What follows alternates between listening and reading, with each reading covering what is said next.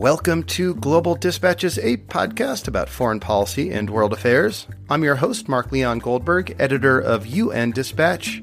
And in this show, we discuss topical global issues, have conversations with foreign affairs thought leaders and newsmakers, and give you the context you need to understand the world today. Go to globaldispatchespodcast.com to learn more. And now on with the show. A few weeks ago, I received an email from my guest today, Mary Fitzgerald. She was in Libya at the time and recommended that we catch up. Lots going on, she wrote. As you will see, that was, of course, an understatement. The last time that Mary Fitzgerald and I spoke was in April. This was just after a renegade general named Khalifa Hiftar launched an attack on the internationally recognized and UN-backed government in Tripoli. That assault abruptly ended a UN-brokered peace process that seemed at the time to be on the brink of success. In the ensuing months, the sides have been lodged into a more or less stalemate, with fighting mostly confined to neighborhoods on the outskirts of Tripoli. But recently, Haftar's backers have stepped up their support. This includes Russia, which has deployed troops and equipment to Haftar this fall.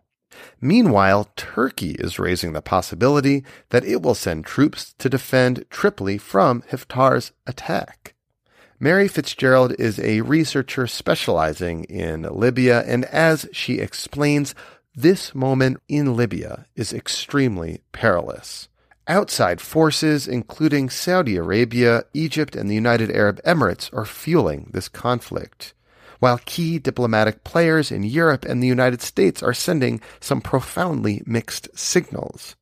So at the end of 2019, the crisis in Libya could very well descend into a crushing proxy war and civil war of profound humanitarian and international consequence. Libya, in other words, right now is poised to be the major international crisis of 2020. I think you will find this conversation very explanatory and useful. Interestingly, last time I had Mary Fitzgerald on the show, I got an email from a listener who told me that she listened to that episode 3 times in a row because she found it so useful. And a note before we start from Northwestern University's online master's program in global health. You can learn how to make a meaningful difference in places where it is needed the most.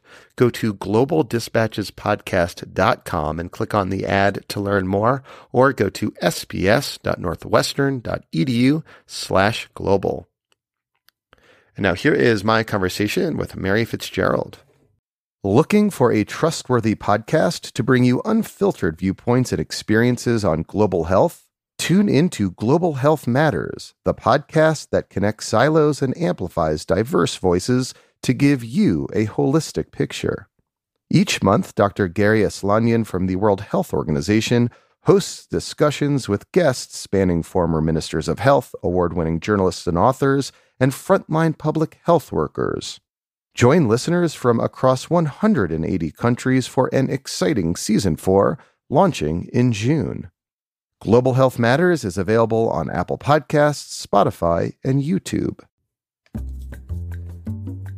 Well, Tripoli is a city that is now in its 9th month of war, a war that is fought mostly on its hinterland and mostly from the skies, as Ghassan Salameh, the UN Special Envoy to Libya, said last week. This is actually a war with few warriors. It's a war fought mostly from the skies. So in the city center, you hear constant booms, but the war in many respects feels quite far away because it hasn't entered the city center as of now.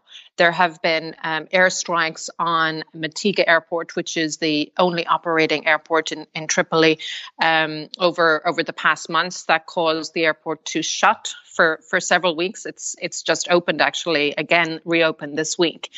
But I would say in terms of the general mood amongst the population, the people I spoke to, there was very much a sense of a population that is caught between fraught and fatalistic here. Fraught because they've endured 9 months of not just a war on the outskirts of their city, but also the uncertainty of where this war is going to go next and whether this war will come into the city center. Fatalistic because there's a sense of very much, for many people I spoke to, a sense of a plague on both your houses when it comes to both Haftar, who started this war with his offensive on the UN-recognized government in April 4th. But there's also no love lost for that UN-recognized government. The people very much see as having failed. So there is much trepidation in Tripoli in terms of what may come next. The question of how far Haftar's external backers, who are key to this war, are prepared to back him, to see if he can pull this off. So last time we spoke was in April, not long after Khalifa Haftar launched this offensive. And in those ensuing months, 9 months, there seems to have been, as you just described, a somewhat of a more or less stalemate in which there's battles, as you said, over the outskirts of Tripoli. But as you just said, not any fighting in Tripoli city center yet.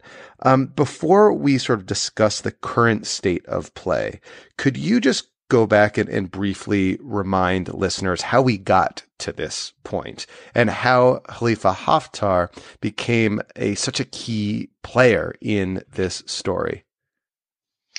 Well, I think it's important to first go back to April 4th this year and the fact that Haftar launched an offensive to capture Tripoli from the UN-recognized government on the very same day that UN Secretary General Antonio Guterres was in Tripoli to give support to a national conference that was due to take place a week later, that was midwifed, if you like, by the UN.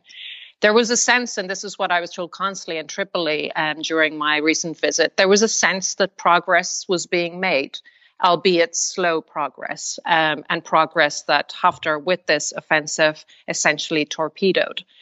So, but if we rewind beyond that and back to 2014, which is the year that Haftar, despite the role that he played in 2011, the uprising against Gaddafi in 2011, ironic given that the twists and turns of Haftar's career in 1969, he was one of the military officers along with Gaddafi that carried out the coup that essentially brought Gaddafi to power.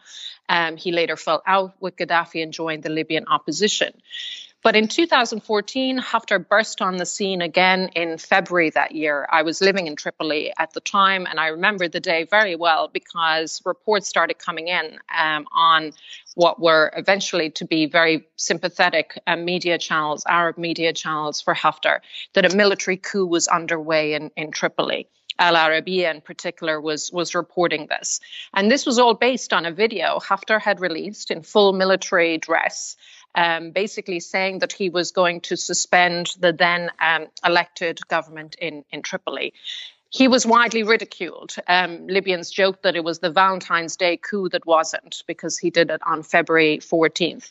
Haftar essentially disappeared, only to pitch up in May of that year, launching what he described as Operation Karama, or Dignity in Arabic, an operation he said was solely aimed at rooting out extremist groups in Benghazi and eastern Libya.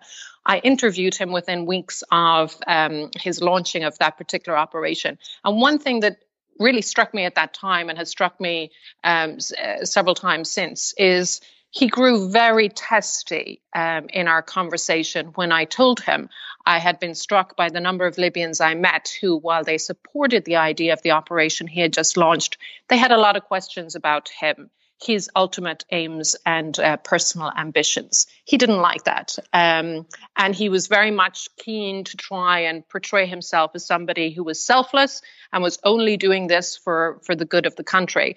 But the fact is that many of those who rose up against Haftar during that year and in the years that followed were people who had known Haftar for quite some time and who were very suspicious of his ultimate ambitions. And it was fear of those ambitions, fear that Haftar ultimately wanted to impose himself as military ruler in Libya, that has driven the war in Libya since 2014. And it's fair to say, correct me if I'm wrong, that in those initial operations in which he wrested control of parts of Libya from groups that may or may not have been somewhat affiliated with al-Qaeda, that he received support from Saudi Arabia and Egypt and the United Arab Emirates.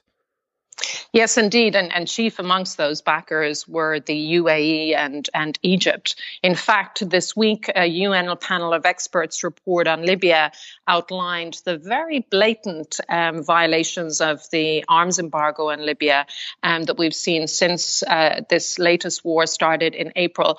And the panel named in particular the UAE and Jordan, actually, which was quite interesting. Jordan being figured for the first time for training Haftar's forces, but also arming him. Jordan has been training Haftar's forces for several years now, but it's the first time that any kind of scrutiny is applied on them. But Haftar's key backers have been the UAE and Egypt, Saudi Arabia to a degree as well, but definitely his biggest champions have been the UAE and Egypt. With France, also importantly from a European perspective, France has helped him militarily and has also greatly assisted him diplomatically. And when we spoke in April, sort of not long after that dramatic moment in which Antonio Guterres was in Tripoli on the precipice of negotiating this peace deal, in which Haftar subsequently, launched an attack, totally torpedoing that peace process. When we spoke, the United States was sending very conflicting signals over whether or not it was supporting Haftar or the UN-backed government. If I recall, at the time, the Secretary of State, Mike Pompeo, issued some public statement in support of the government of National Accord, the Tripoli, the UN-backed government. When Donald Trump, I think it was in a Twitter message, maybe, or no, it was a readout of a telephone call, right, that the White House released, seemed to praise Haftar for fighting terrorism. So they seem to be kind of playing both sides of the coin. Right, exactly. And there was a lot of confusion over what precisely U.S. policy was after the details of that phone call between Trump and Haftar were made public. And that confusion lasted for some time. It's well known that there are people in the administration who are sympathetic to Haftar. John Bolton, before his departure, was known to be sympathetic to Haftar. But what's interesting in recent months is the fact that an increased Russian presence on the ground in support of Haftar in the form of Russian mercenaries in the battle for Tripoli, also allegedly Russian military personnel, according to some reports. This has basically created a new interest in DC in terms of what's happening in Libya.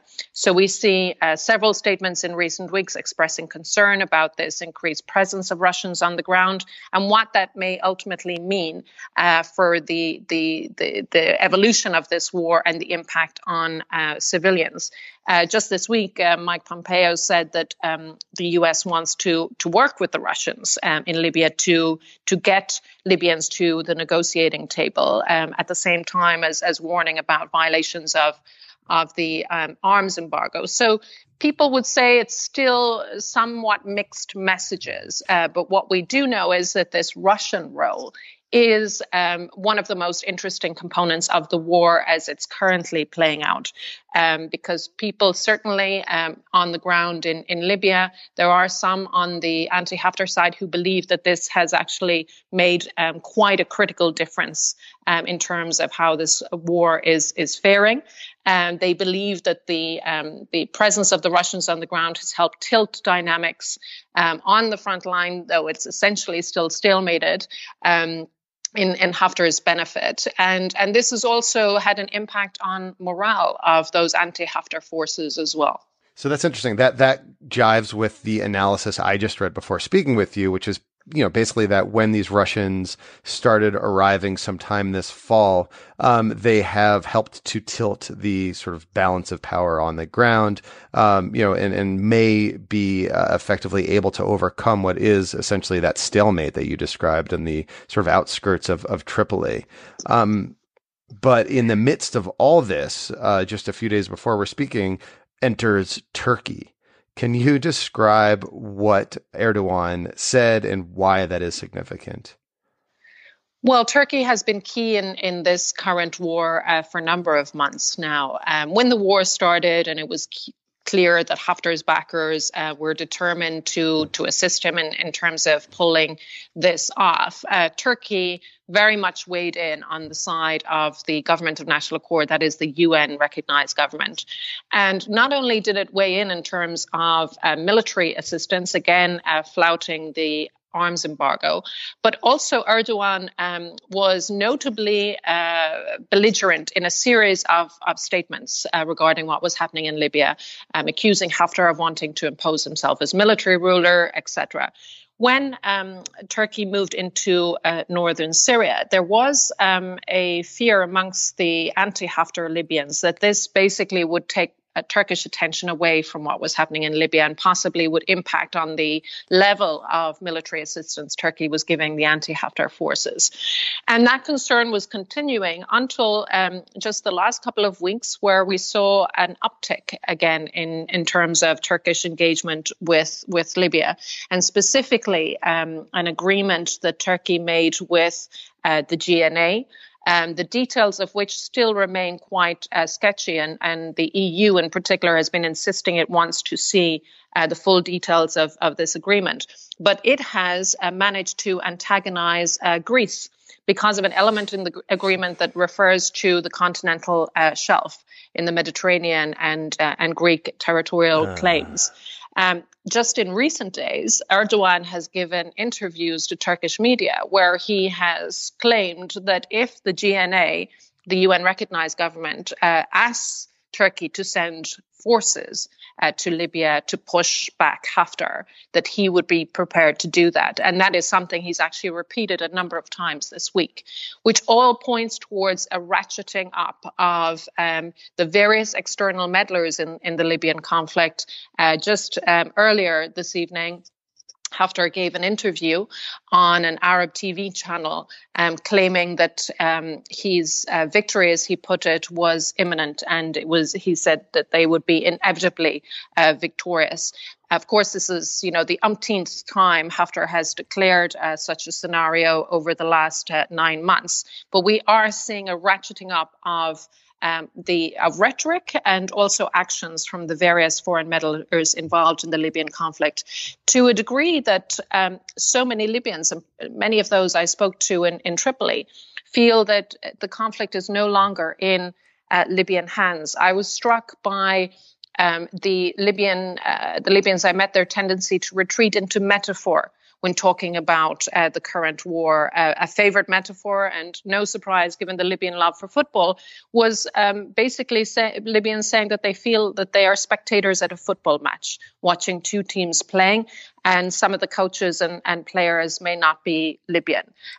So it shows that they feel that this is a war that really is not in their hands to either resolve or to continue. And of course, that has all kinds of interesting consequences. Well, from the beginning, there were Libyans anti-war voices who warned, who criticized Haftar's offensive at its early stages, who warned that every war has unintended consequences.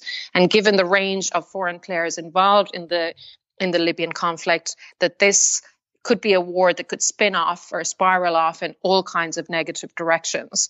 And these are scenarios we seem to be seeing playing out now. Well, I mean, here we are speaking at the end of 2019, and you are describing a potential scenario, in which Turkish troops will be fighting Russian troops in Libya, in Tripoli, in Libya.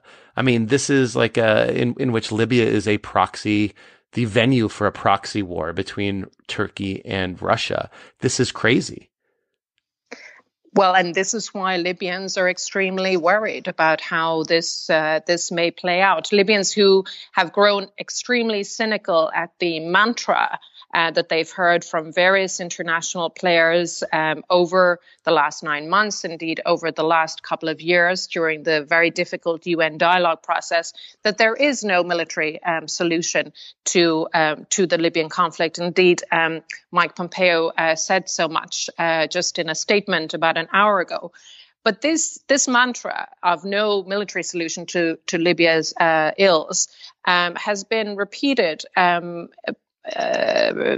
constantly by those who continue to back Haftar militarily, backing him, empowering him, creating the situation that we saw happen in April.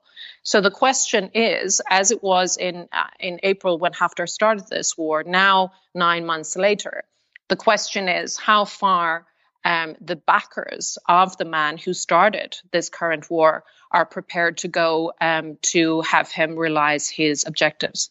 And if the answer to that is in fact very far and sacking of Tripoli, which doesn't seem out of the realm of possibility based on what you're saying, what does that mean for for Europe, for international security more broadly? Well, what's been striking in terms of international conversations of the current impasse and indeed since the war was started in April is the lack of any real conversation on the day after, if you like. So if Haftar was to prevail and reach his objectives, what would Tripoli look like and what would Libya look like in that particular scenario? One prospect that many consider inevitable is of an insurgency in Libya, an insurgency that would take an anti-Haftar insurgency that would take several different forms. Indeed, also Haftar has his own challenges within his own camp.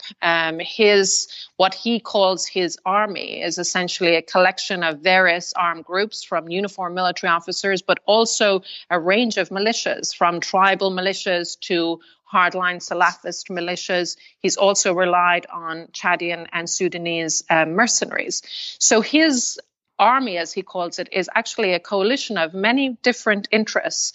It's not a particularly cohesive coalition. So there are all kinds of questions as to what may happen to that coalition if they actually achieve their objectives. Would they then kind of fall apart in terms of infighting? We've seen some hints of that already. And then there is the question of basically what Haftar would do, the kind of country, the kind of vision he has for ruling a country. If we look at what he's done in eastern Libya, and he has managed to control, although I would always caution that the word control is quite relative in the Libyan context, eastern Libya. But he has done that through a climate of repression and fear. One particular episode in this war that has chilled a great many in Libya is the abduction in July of a female parliamentarian, Siham Sergewa, who was taken from her home by armed men who shot her husband after she criticized Haftar's war on Tripoli in a TV interview. Mrs. Sergewa has not been seen since, and there are real fears as to her whereabouts, but also her well-being. So that episode has been held up as an example of what happens in Haftar-controlled territory when you dare criticize the man and what he's been doing. So there are those who fear that may be a scenario for other parts of the country he aims to control. So, I mean, if Tripoli falls to Haftar, it's already a significant departure point for migrants heading to Europe. But these are not exclusively Libyan migrants. Rather, they're, migrants from across Africa and sub-Saharan Africa who, just kind of see Libya as a departure point to Europe to seek refuge. I have to imagine, though, that we're going to see another massive refugee crisis And I wonder if Europe is prepared for that sort of, almost like a Syria level-esque of refugee flows. Well, there are two main concerns that Europe has had related to Libya. One is relating to migration flows. The other is related to security threats, particularly in the form of so-called Islamic State. On the migration issue, the Europeans have been dealing with that UN-recognized government that Haftar is trying to unseat.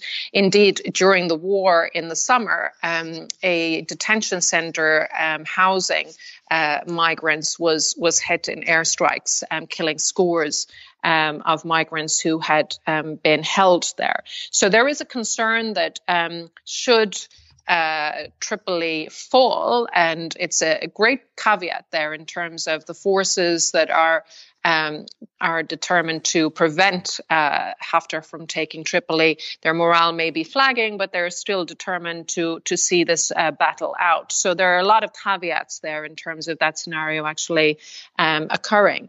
But there are concerns about how the migration issue may play out no matter what happens in the next months. That is a concern of the Europeans. The other concern is the security threat. And what we have seen, despite Haftar's claims that he is the key to security in Libya, what we have seen happen over the last 9 months is, again, a space opens. When Libyans are fighting Libyans, a space opens for so-called Islamic State to exploit. We've seen that repeatedly since 2014. And that is a great fear here as well, that basically Libyans fighting each other means that Libyans are not actually looking out for so-called Islamic State trying to exploit the space that they have left between. So as we're speaking now, the potential for escalation seems very, very real and perhaps, very forthcoming in the near future, particularly if, Turkey and Erdogan makes good on its threats to deploy Turkish soldiers to head off that Russian-backed offensive. So that scenario seems plausible, but are there perhaps pathways in which both sides can take to suggest a more peaceful outcome to the solution? Like what are the prospects for a more negotiated solution to this crisis right now? And what's the potential that these kind of nightmare scenarios of Libya imploding or perhaps exploding even further might be avoided? Well, we're hearing a lot of bluster from the various players, whether it's Haftar today claiming that victory is inevitable and coming soon, as he has so many times over the last 8 months, or 9 months rather, or whether it's Erdogan threatening to send ground forces. So there's a lot of bluster, definitely an uptick in belligerent rhetoric, while on the ground things have not really tipped in any dramatic way in either direction. In the meantime, diplomatically, there have been efforts by the UN mission to Libya and other internationals to push for what has become known as the Berlin process. So another dialogue process that would lead to a meeting in Berlin at some point early next year, which would focus specifically not predominantly, but very much on the arms embargo and the need for actors to respect the arms embargo, but also the need for violators of that arms embargo to face repercussions. They haven't at all up to now, and that is since 2011. So there are those who still cling to the idea that some kind of diplomatic path is possible. But the UN envoy Hassan Salameh, he spoke at a public event in Rome last week and was notably downbeat. You can see he's frustrated with the lack of possibility right now diplomatically. The fact that no one seems willing to basically call this war off in terms of the actual actors on the ground. But also internationally, no one seems willing to clearly tell Haftar in particular that he needs to stop this war.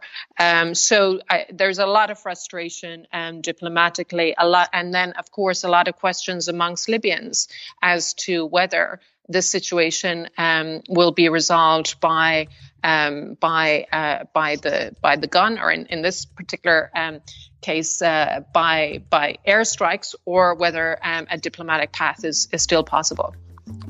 Well, Mary, thank you so much for your time. Thank you, Mark. All right. Thank you all for listening. Thank you to Mary Fitzgerald. That was very helpful. I'm so glad she reached out to me. This is now on my radar as one of the key crises to watch in 2020, and I suspect it's on your radar as well. And one last note, if you are a listener and you're with an organization that seeks to reach the Global Dispatches podcast listening audience with an ad, reach out to me. We have a couple of slots open in the next couple of months, and I'd be happy to fill them by you. You can use the contact button on globaldispatchespodcast.com to get in touch with me, and I can tell you more. All right, we'll see you next time. Thanks. Bye.